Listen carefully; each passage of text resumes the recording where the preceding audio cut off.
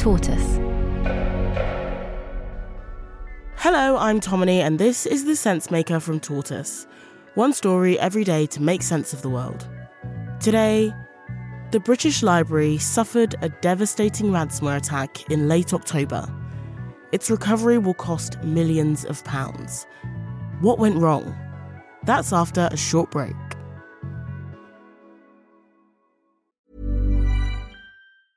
I'm Sandra, and I'm just the professional your small business was looking for. But you didn't hire me because you didn't use LinkedIn Jobs. LinkedIn has professionals you can't find anywhere else, including those who aren't actively looking for a new job, but might be open to the perfect role, like me. In a given month, over 70% of LinkedIn users don't visit other leading job sites. So if you're not looking on LinkedIn, you'll miss out on great candidates like Sandra. Start hiring professionals like a professional. Post your free job on linkedin.com/people today.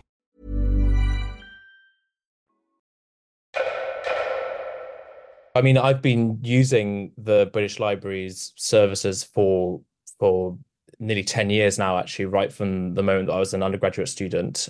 This is Max Long. I'm a research fellow in history at Jesus College in the University of Cambridge, which basically means I'm a historian and I research 20th century British history, especially history of science. He lives in Cambridge, but he travels to London about once a week just to access the British Library. The British Library's collection is just so vast. There are millions of books there, and often they will have books that I just won't have at my university libraries. And then as well as just having books, physical books, it also has vast special collections, materials dating right back to like the medieval period. The British Library has a copy of every book ever published in Britain, and its special collection includes everything from Jane Austen's childhood notebooks to the manuscript of the epic poem Beowulf, written around the year 1000 AD. But one day, in October last year, that all became inaccessible. I mean, I feel like I experienced this hack live. I was on my computer, I think it might have been a Friday morning, if I remember correctly, and I was trying to order, I'm finishing up this article about films that were made by Shell, the oil company, and I was just ordering up some final items to help me complete this article, which was the corporate magazine that was published by Shell in the 1950s and 60s. And the catalogue was working. I got to the point where I was basically about to order the magazines, and suddenly I was just refreshing my computer and it wasn't working, and I couldn't get the order to process.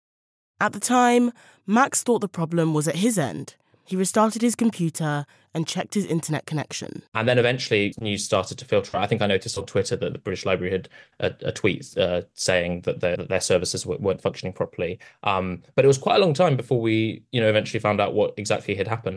What happened was that the British Library had been hacked by a group called Recida. 2.5 months on, it still hasn't recovered, and Max still hasn't finished his article. I was meant to hand in the final draft of this article in late November, and I still haven't done it because of this, because I haven't been able to access a lot of the materials that I would have liked to. He's not alone. The work of hundreds of researchers has been affected by the cyber attack. So what actually happened? And what will it take for the British Library to recover? A ransomware attack is where what we call threat actors, so hackers with ill intent, should I say, criminal intent, manage to get remote access to an organisation's networks, in this case, and then they infect those networks with a type of malware which encrypts all of the data on the victim's network, and then they hold that data to ransom. Neil Hare-Brown is a cybersecurity expert. I am the CEO of Storm Guidance. We are a boutique cyber incident and risk management advisory. That means Neil is often the person helping clients negotiate with hackers. He says the attack on the British Library is an example of double extortion. That's when hackers steal data from a network and threaten to release it if they don't pay the ransom. So it's this kind of two-headed beast, the ransom demand.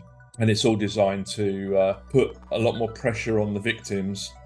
The hackers stole a massive 573 gigabytes of the British Library's data, and they asked for £600,000 in return. The group called Resida, it's a type of centipede, if anyone wants to know. They're what are known as a ransomware as a service criminal gang. They're highly likely to be Russian. Their usual method of compromise when they break into systems is to break into organisations that have got insecure remote access. The investigation report into the attack hasn't yet been released, but Neil doesn't think this was a targeted attack. It's likely the group was just fishing for weaknesses in cybersecurity systems and stumbled upon this institution. So, what's next for the British Library? We'll have more after the break.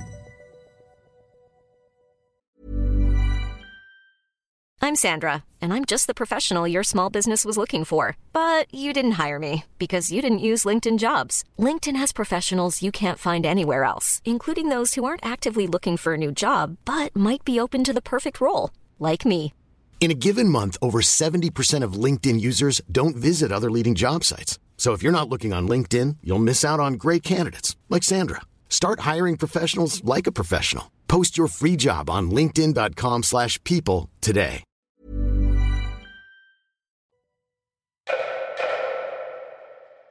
The British Library didn't engage with the hackers or pay the ransom, and the damage done by the attack is going to cost a lot to put right. Here's Neil Hare Brown again. The pricing at the moment that's being reported is around about £7 million. The British Library themselves are saying that they are going to have to dedicate 40% of their reserves.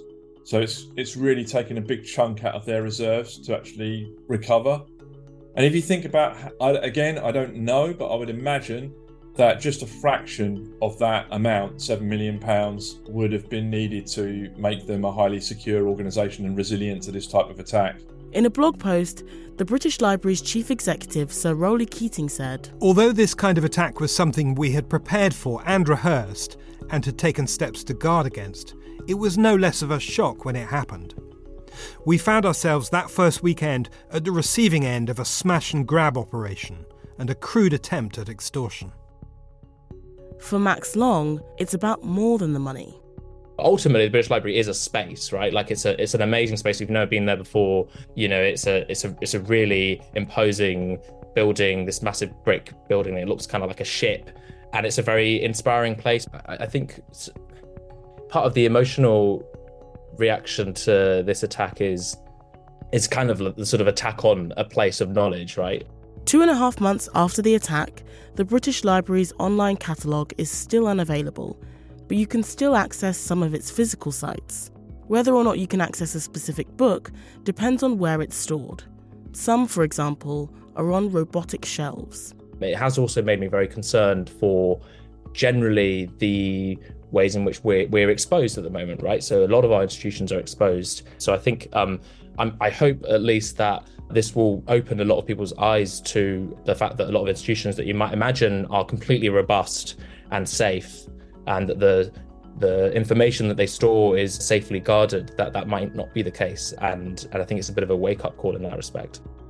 Some of the British Library services are due to return in mid-January, but it's unclear how long it will take before it's fully operational.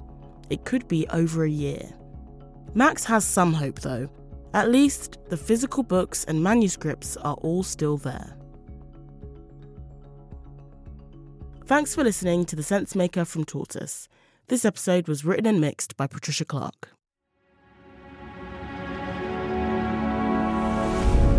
Tortoise.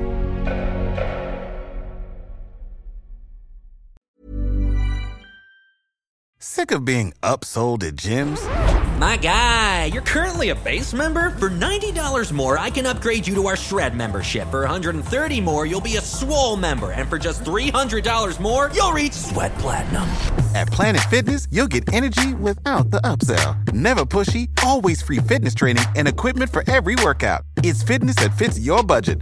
Join Planet Fitness for just $1 down and $10 a month. Cancel anytime. Deal ends Friday, May 10th. See Home Club for details. Hello, I'm John Curtis. And I'm Rachel Wolfe.